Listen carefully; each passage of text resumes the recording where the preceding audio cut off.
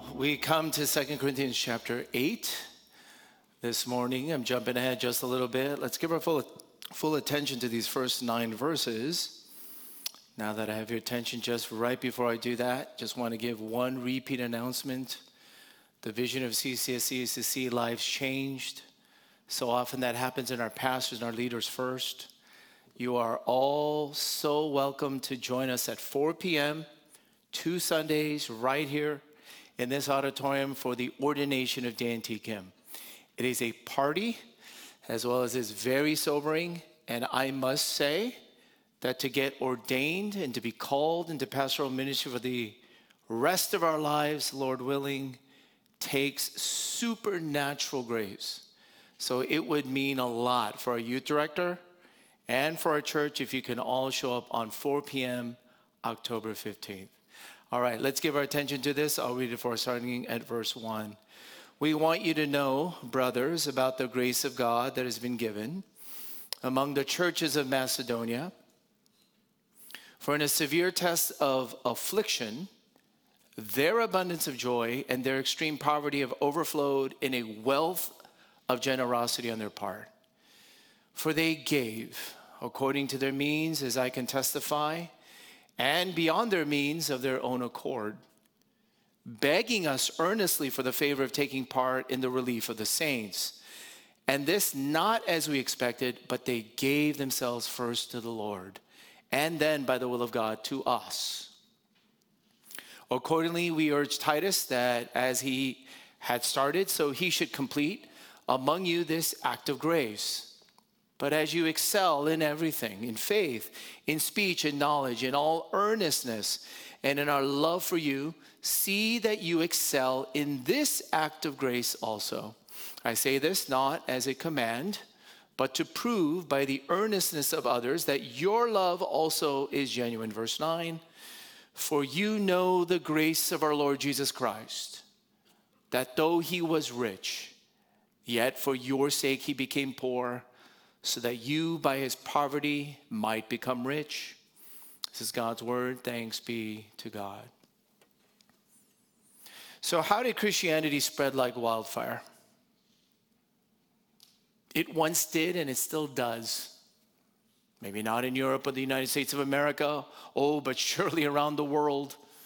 It is an unstoppable kingdom force.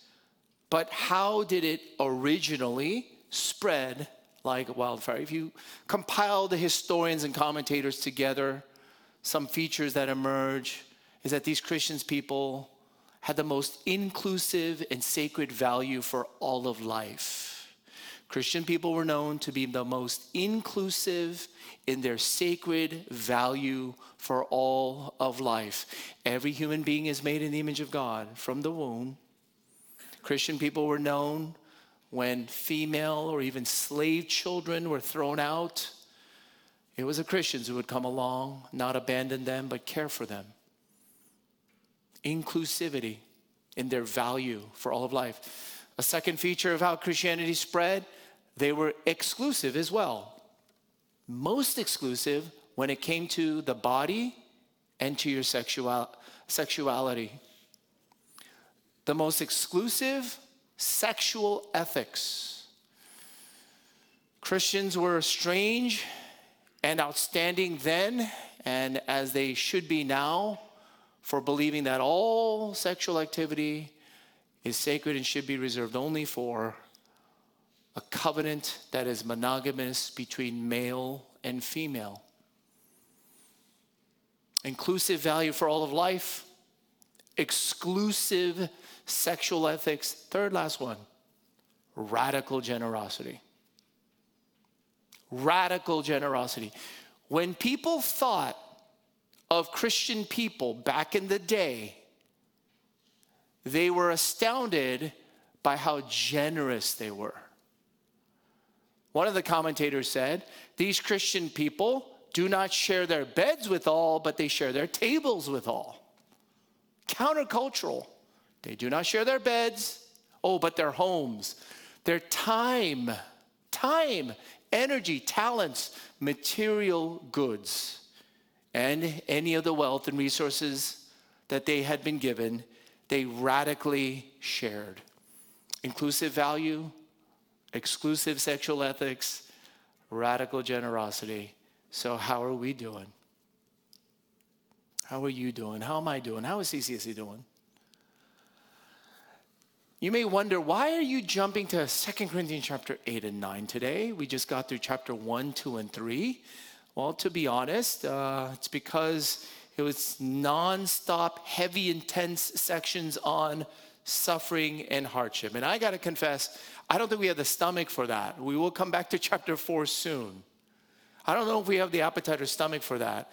But let me also say this. The reason I'm jumping here is I know as one of your pastors that people right now are in a funk. A funk. I am too in some certain seasons and days of malaise and fatigue. I don't know if it's still post-COVID or not. Malaise and also just again sheer madness, which is busyness and exhaustion. One people said there's no math, no time left for people to even show up at church or to show up at small group. American suburb life has basically gotten rid of any math, any leftover time and energy. And so, in this current moment, I do happen to think that we're starving for joy. Joy. I think we need to learn it. I think we need to recover it. It's ironic how joy will come about. And I think it's sooner the better. I think the last time I spoke upon this topic that we're going to go into was actually pre-COVID back in 2019. I checked. Well, here in chapters 8 and 9, Apostle Paul is none other than fundraising. He is fundraising for the relief of the saints. There's been a famine, a severe famine, and he's fundraising for relief. Well, this Corinthian church had promised to give. They had pledged to give a certain amount, but for some reason they had not followed through. Paul here then in these 2 chapters is stirring the conscience, if you will, of a wealthy church in Corinth. He's following up so that they would follow through, fulfill their pledges by highlighting the example of Christian believers in Macedonia. The Corinthian church had a lot to learn from the believers in Macedonia, and so do we. Here's some lessons. Look at verse 3 of chapter 8, some lessons. For they gave, the Macedonian believers, according to their means, as I can testify, and beyond their means of their own accord. Beyond their means. The Macedonians, Paul knew, were poor. We read it in other words, actually extremely poor. But they still gave beyond their means. I don't know how to take that other than they gave more than they should have. They gave more than they could have. They gave until it hurt.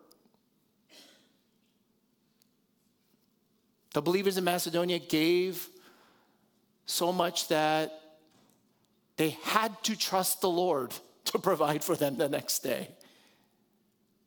That's lesson number 1, beyond their means. Lesson number 2, look at verse 4. Begging us earnestly for the favor of taking part in the relief of the saints. The Macedonian believers begged to give. What are the things you beg for? What concert experience do you wait in line for? I hear ticket prices are going through the roof just because Taylor Swift showed up at a certain stadium. She is a rock star, to be sure. She's actually now swallowing up football dads. Even that demographic is getting on board the Taylor Swift train. What do you beg for? What do you most crave and desire? What do you look forward to? Might be that vacation coming up. Might be that maybe earlier retirement. Or it might be that date. Here's what the Macedonians begged for. Here's what they looked forward to. They begged Paul to give.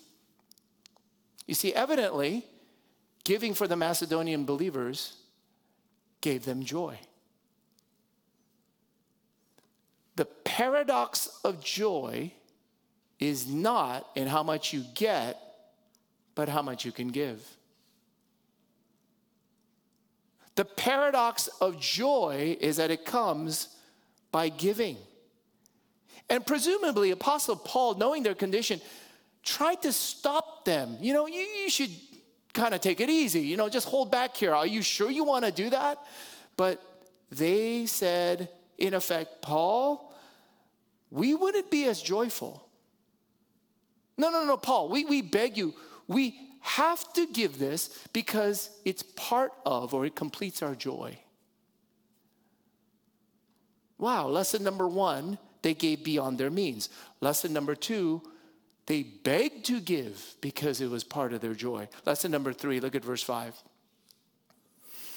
And this not as we expected, but they gave themselves first to the Lord and then by the will of God to us. This was not mechanical. It was not robotic. It's not just checking off some lists. This is not an AI machine who gave. No. It was personal, not impersonal. It was genuine, not mechanical, at least in 2 ways. You see, the Macedonian believers had given themselves over, just entirely, no strings attached, no conditions, no out clauses. No. They first gave themselves to the Lord. And then second, I love this, Christian people are known to be a group of people where your life is my life is your life. Your condition is my condition. Your burdens are my burdens. My joys are your joys. That's how the Macedonian believers conducted themselves.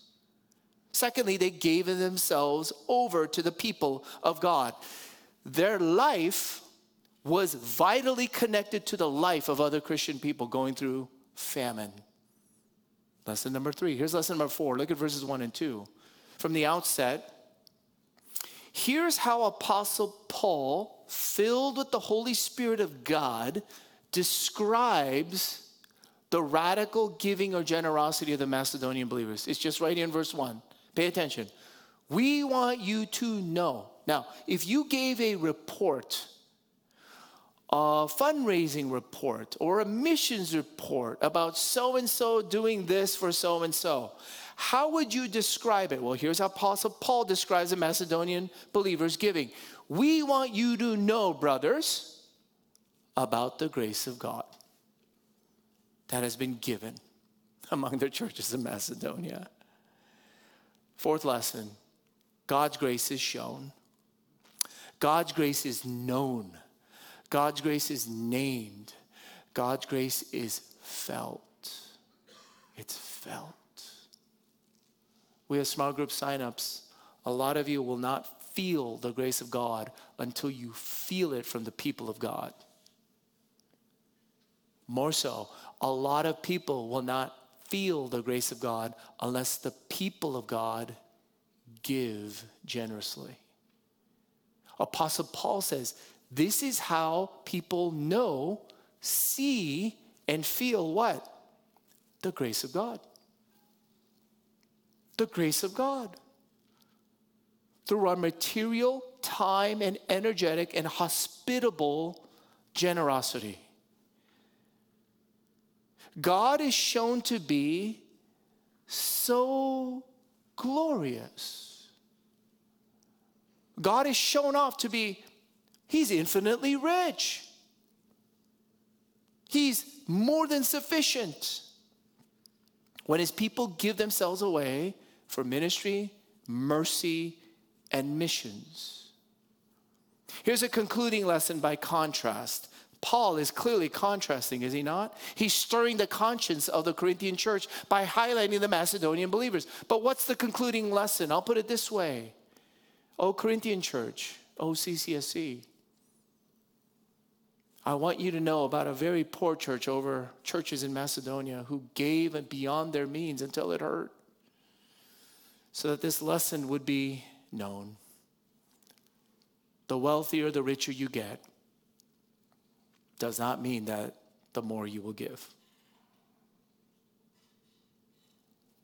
The concluding lesson by contrast is, in fact, the wealthier you become, it may become more difficult to give because your wants become needs. Certain lifestyles or certain standard of living becomes your life. Good things, very good things, yes, but they turn into God things. For most of you, if you grew up anywhere around an immigrant church, any immigrant church, your parents, your ancestors, going through survival mode. They were just trying to get by. Can I ask you this question? Do you think that the giving of time and energy and even of their finances in the first generation immigrant church was better or worse than second and third generations who are far wealthier? Do we need a scientific survey for that one? Do you actually think that first generation immigrants who had far less gave more or less than second and third generations who attended church? I think this is one of the concluding lessons by contrast. Lessons. Oh, but I'm one of your pastors. I want the Word of God to move you. I want the Holy Spirit to move you. There's two movements toward generosity. Here's number one. It's not yours anyway. Stop acting like it. It's not yours anyway. What, Pastor? What do you mean, what's not mine? Actually, everything. You woke up this morning, you can understand what I'm saying. Do you think you're in control of that? Your job or your job opportunities, you think you're really in control of that? It's not yours anyway. The Bible time and time again calls us owners. No, never. The Bible calls you the sole investors. No, never. The creators and the authors? Never. Calls you stewards. Calls you managers. It calls us people who are on loan. And we are to return back to the sole creator, author, mastermind, sole investor, founder. It's not mine. This church is not mine. Nothing is mine. My wife and my children, they're not really mine. Paul asks a brilliant question in 1 Corinthians chapter 4, verse 7. Go look it up. It's a riveting verse for me. Let me paraphrase the question Paul lodges. What do you have right now, today, that is not a gift?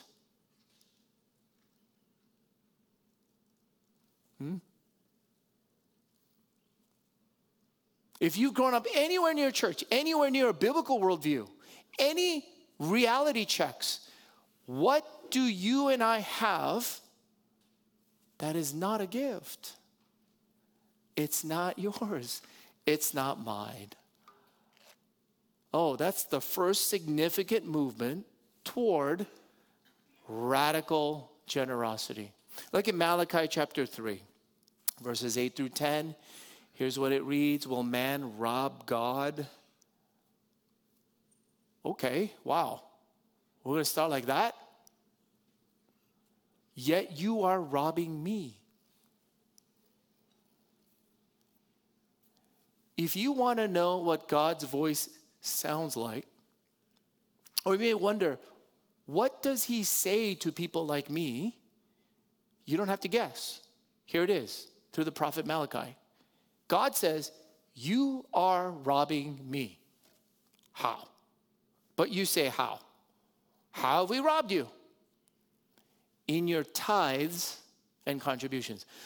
You, missing a you, a Y there. You are cursed with a curse, for you are robbing me, the whole nation of you. Bring the full tithe into the storehouse, that there may be food in my house, and thereby put me to the test, as the Lord of hosts. If I will not open the windows of heaven for you and pour down for you a blessing until there is no more need. if this interests you at all, if this provokes you at all, Malachi says on behalf of God, you are robbing me. Where do we begin with the metric for that? How do you measure that? How do you specifically, visibly, financially judge whether or not you and I are robbing God? Well, it says, to begin with, tithing. Funny little word. Tithing is 10%. It's to automatically give 10%. It's to just completely no-brainer, it doesn't even, I can't even touch that. It doesn't belong to me. It's just 10% of the household income. It marks that it doesn't belong to me. Every member who comes through, I hear there are 9 now coming through, thanks be to God. Every member is taught this. Rest assured, as one of your pastors, I do not follow up or see any of your giving. Please don't worry about that. But tithing here is clearly laid out in the Old Testament. And then some people come back, well, you see, Pastor, that's Old Testament stuff.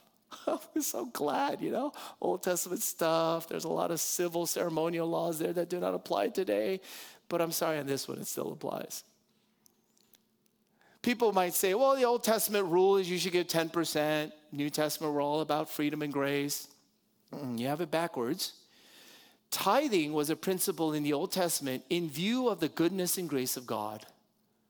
Therefore, should tithing disappear or should it actually increase in the New Testament in view of the goodness and grace of God? In other words, has the goodness and grace of God increased or decreased? Has it gone up or down? What has been manifested? And so I would submit to you that 10% tithing has not at all disappeared, but it's like the visible, practical, financial bottom floor.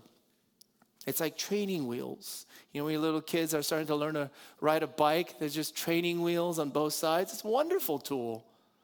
And for some of us, we ought to learn, because it's not yours anyway, to tithe 10% marks for you and for everybody else who it really belongs to.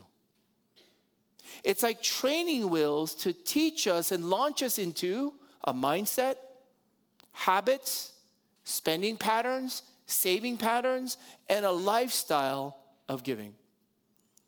Randy Alcorn, in one of his classic books, he says, many people come up to him and says, I can't afford to tithe. I cannot afford to tithe. Randy Alcorn comes back and asks, well, let me ask you a question. If I reduced your income by 10%, would you die? Would you die? And of course, invariably, the person comes back and says, no, I would not die. Randy Alcorn comes back and says, well, then you've just admitted you can afford to tithe. You just don't want to. You just don't want to plan to. You just don't want to prioritize to. See, you don't want to actually make room for that, but it's actually the first room you should make. 10%. Tithing marks who it really belongs to. It's not yours anyway. It's not yours anyway. Here's a second movement, though, toward radical generosity. Give what you've been given. Give what I've been given. Look at verse 7 of chapter 8. But as you excel in everything, in faith, in speech, in knowledge, in all earnestness, and in our love for you. Again, problem-filled church, problematic church. They got way too personal with Apostle Paul. But Paul had no trouble calling out, here's some of your strengths and gifts. You have faith, you have speech, you have knowledge, earnestness, and I know you want to be loving. But look at this last part. See that you excel in this act of grace also. What is he talking about in this act of grace? Remember verses 1 and 2? The grace of God is known to you now. The grace of God is shown to you. What is the grace of God? It was their radical generosity beyond their means. The joy that they got in begging to give it. begging to give it. What's on your bucket list? Let's be honest. I don't know if you share this in small group. Maybe we should one day. Just list it out. Just be honest. What's your goals in life? Early retirement. That's good. Your kids to be well-adjusted, successful. Great. Your wife to like you again. Wonderful. One of my prayer requests. Absolutely. Your church or your work and business to go well. Good. Paul says, how many of you have on your bucket list or your goal in life, by the end of this year, I would like to give more. I would like to give away more. I would like to learn and discipline and grow in, and Paul uses this word, excel. Excel in what? In the act of grace, which is giving. If you get the grace of God, you are gracious like God. Plain and simple. If you really grasp the grace of God given to you, you give graciously like God. Giving above and beyond the 10%, the bottom floor training wheel principle is called generosity. Now that's called generosity. And that's what Paul is talking about in chapter 8 and 9. We're not talking about tithing or 10%. No. We're talking about way and above and beyond the 10%, which just marks it all belongs to God anyway.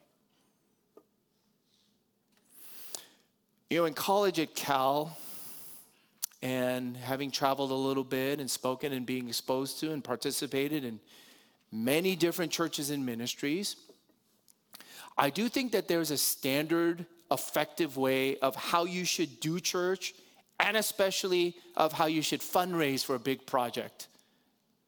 It goes like this. Massively push and pressure. Make people feel, just get them on a guilt trip. Shame them. And it's actually a very incredibly effective tool for leaders and communicators and, yes, cult leaders, that the worse you can make people feel about themselves, you can actually get them to do almost anything so that they can feel better about themselves. So a lot of churches and fundraising is built on this. And there's just whole campaigns. And it does work. Oh, believe me, it works.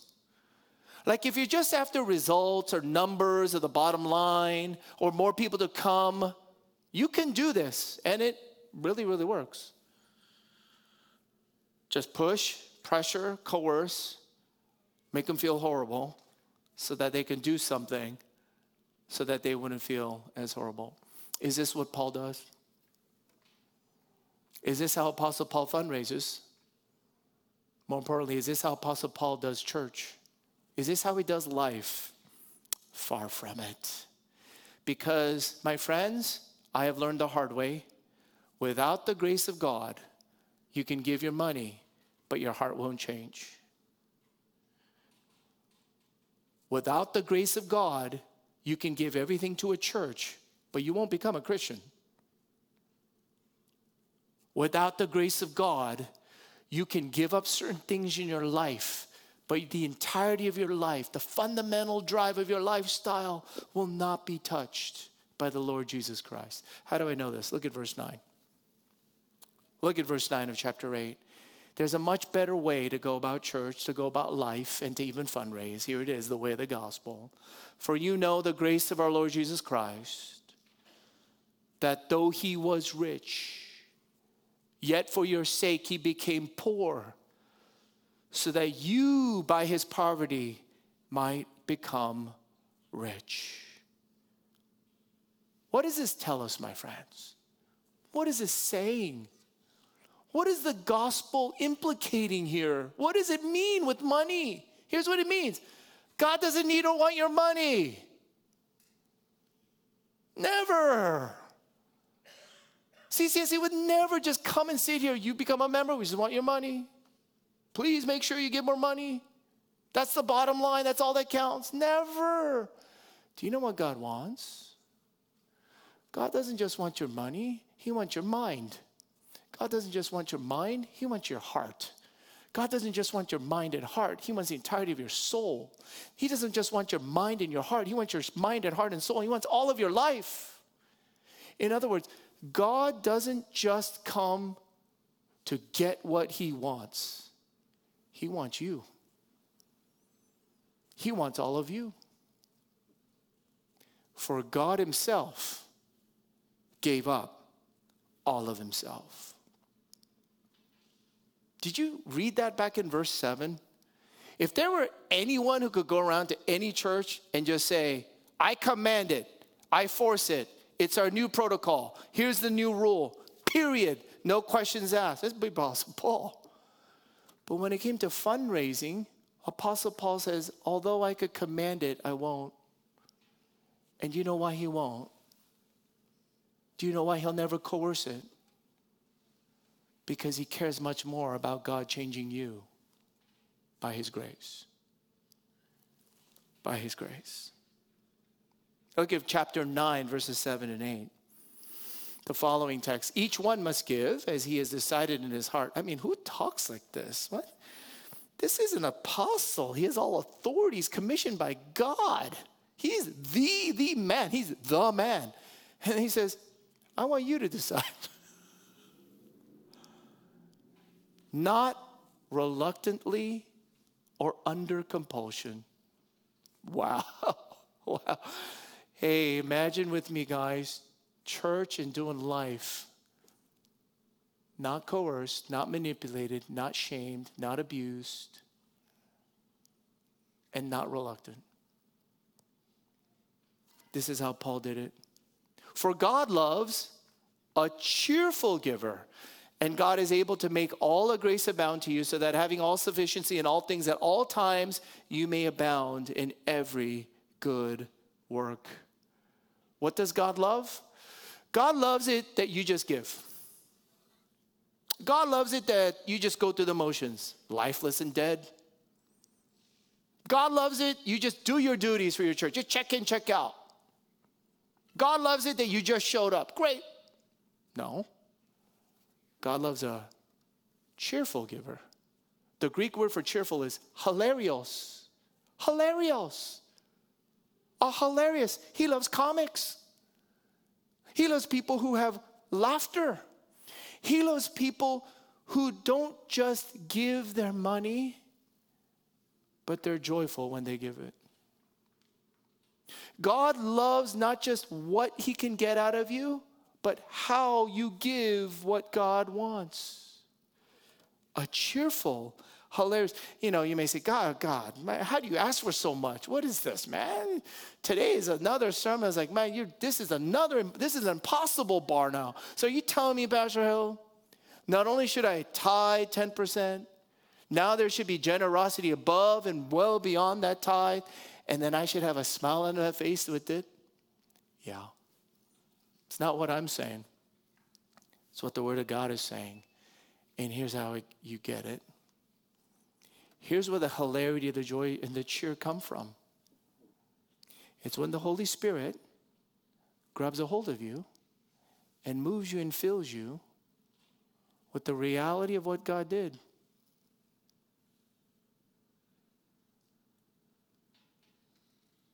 Do you think Jesus Christ determined to come and give away his whole life reluctantly, with misery, as a duty?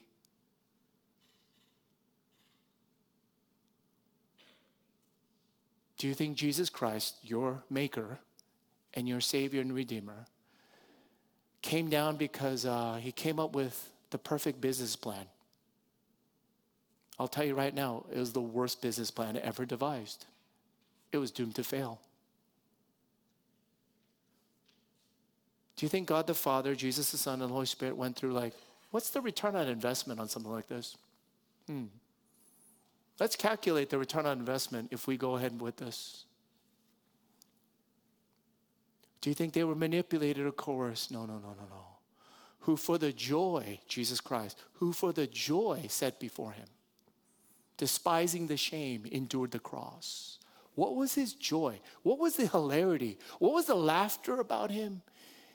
It was to give you life through his death. It was to have you and me, and not to go through eternity without you and me.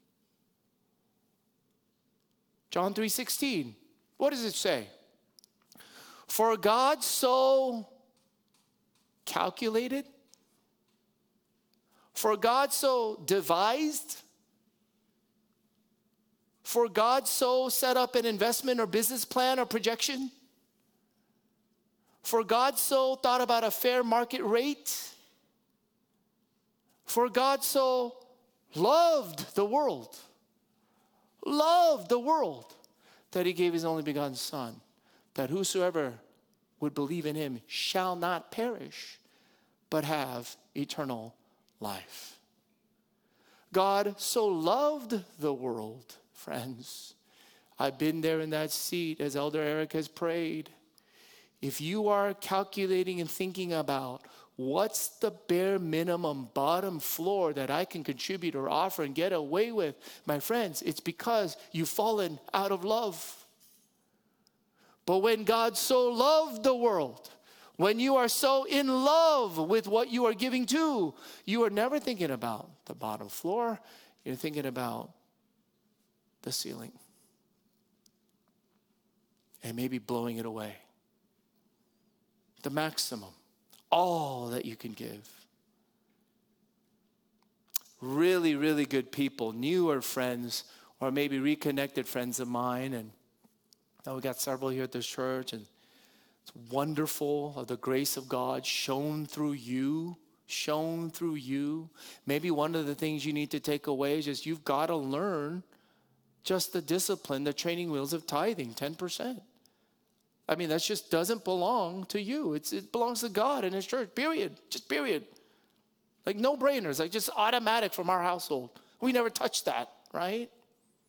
But to go above and beyond that, people ask, well, Pastor, I want to give to people and organizations and churches and institutions who really deserve it. I want to give people to causes that prove themselves, have a great track record, and again, have a really great future potential. And that is really good. I would say I agree with that. Please don't hear me today as one of your pastors. By no means am I saying when you give generously to anything or any cause that you shouldn't vet the vision. You shouldn't vet the integrity of it. Is the money really going to where it's needed?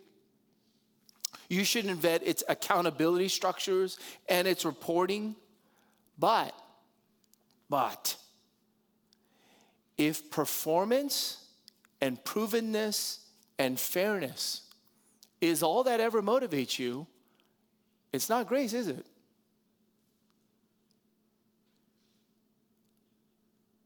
If provenness and fairness and performance is all that ever motivates you, it's not grace. And Jesus would have never gone through what he did. Because fairness drives religious Pharisees. Grace generates generous Christians. And there's a world of difference. Fairness creates religious leaders. The grace of God creates and drives radically generous Christians. Oh, let me just close with this. You heard the phrase, the gift that keeps on giving? Well, here it is. Radical generosity that keeps on giving. Radical generosity that keeps on. Just two things real quick. It produces hilarity. It produces joy. It should bring about more levity. It should liberate you with contentment. If you grew up in a household, or your household right now has very little levity or laughter or joy to it, very little relaxation, can I suggest to you, and it's not because I'm suggesting this to you, okay? It's Jesus, actually. Jesus suggested it. He keeps bringing it up over and over and over. It's almost like bothersome. He just keeps bringing it up. Can I suggest it has to do with money? Maybe it has a lot to do with money. Much of it, of our lack of contentment and liberation and cheer, has to do with our lack of radical generosity. Went on a recent dinner date with my wife, Sunny, I think 2 or 3 weeks ago. For some of you, if you know anything about my wife, she completely runs all of our household. Thanks be to God. She runs and manages all of our finances, all of our accounts. That is why we're able to save every single year. She gives me an allowance. That's the grace of God. She gives me an allowance each month. 21 years in, I've just passed the age of 50. I don't feel insulted by it. I feel grateful for it. And during the dinner date, 21 years in, truth be told, I was watching the Dodger game on my phone in the background there. Kind of need that going on, the background noise. She turns to me, Harold, now that our girls have gone to college, you know what we should do? We should save more aggressively. One time she could get me to stop my Dodger game, put the phone down. Now you have my full attention. And I said, Sonny, when have we not saved aggressively? Truth is somewhere in that middle, and I think it tilts more towards Sonny. Someone who saves for the sake of greater giving toward ministry, mercy, and missions. How I need that. How we all need that. A second gift that just keeps on giving. It directs and satisfies your heart. Matthew chapter 6, verses 19 to 21. Here's what Jesus taught. Do not lay up for yourselves treasures on earth, whether moth and rust destroy, and where thieves break in and steal, but lay up for yourselves treasures in heaven, where neither moth nor rust destroys, and where thieves do not break in and steal. For where your treasure is, there your heart will be also. Can I just take that last verse and kind of translate it into my media warped mind? You know, all those criminal investigative shows where you're trying to investigate what does this organization really do? They always say, follow the money. Just follow the money. Trace the money. Jesus said, in effect, follow the money. That's where your heart goes. Just follow the money. And that's where your heart always goes. But where can your heart go? Where can my heart go? Where this heart will be fully satisfied and overflowing with joy. My friends, this Jesus Christ of the Bible taught more about how you handle money and material goods and time and talents more than heaven and hell combined. Biblical scholars will tell you that. Did you know that? Jesus warned you and I against greed, over lust, over wanting, always feeling like you're never getting. He warned against greed, beware of that, more than even sexual immorality. Because Jesus knew how you handle money shows who your true master is. Let me just close with this probing question. It's a question you must ask. It's a question you must answer. It's a question you must settle. How much is enough? How much is enough? When is enough? Enough.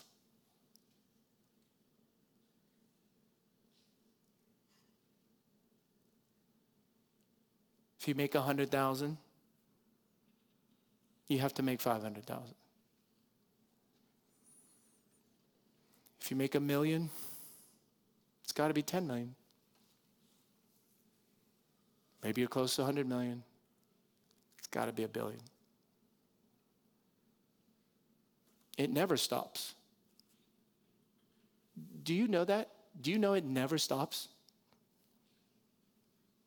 Do you know it never stops? Until you and I wrestle and answer this question. How much is enough? And was enough enough? And where and when will be the joy by giving?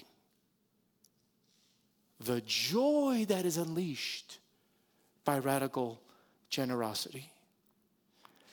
I'm afraid to say one of the singular greatest threats to our church's spiritual vitality, your joy and my joy, and our Christ-likeness has got to be this. For Jesus warns us all, what good is it to gain the whole world if you're going to lose your soul? And some of you, I'm afraid to tell you, you are losing your soul. You are losing your soul because you are so preoccupied and busy and overly obsessed, and you are just all about it's not enough. But we come back to the way of the gospel. We come back to the one and only Christ Jesus himself in verse 9 once again. For you know the grace of our Lord Jesus Christ, that though he was rich, yet for your sake he became poor, so that you by his poverty might become rich. If anyone today is poor in spirit, poor in life, poor materially, there is one who became bankrupt poor for you. And in him, you are eternally, infinitely rich beyond your wildest imagination. For in him, he gives of himself and is the entirety of his kingdom resources, and he pours it upon you. For the rest of any of my friends who are listening to this, you say you believe and follow Jesus. We want CCSE to be an agent of changing lives. Changing lives. Well, here it is. Here it is. Do you know how you experience maximum joy? Do you know how many more people will experience joy and life through the gospel? Do you know how Jesus Christ himself experienced and unleashed joy? He gave radically, irreversibly. And in him we become rich. My friends, there's a far, far better way to do life. There's a far better way to do relationships. There's a far better way to do church here at CCSE. It's the way of the gospel. The way of the gospel tells me when his way becomes your way, when his way becomes mine, there's joy. Let's pray. Father in heaven, thank you for this word. Thank you for the power, and apart from the power and the work of your Holy Spirit, all of this is lifeless and will return dead. Oh Lord, I pray that it would only bring about life. It would bring about liberation. And Lord, we would taste and experience and share a joy this world can never produce. A joy in the gospel, in the one who was infinitely, perfectly rich, but chose to become poor. Oh, hear us, we pray. May you bring about much fruit from this as we respond now in prayer and worship to you. In Jesus' name we pray. Amen.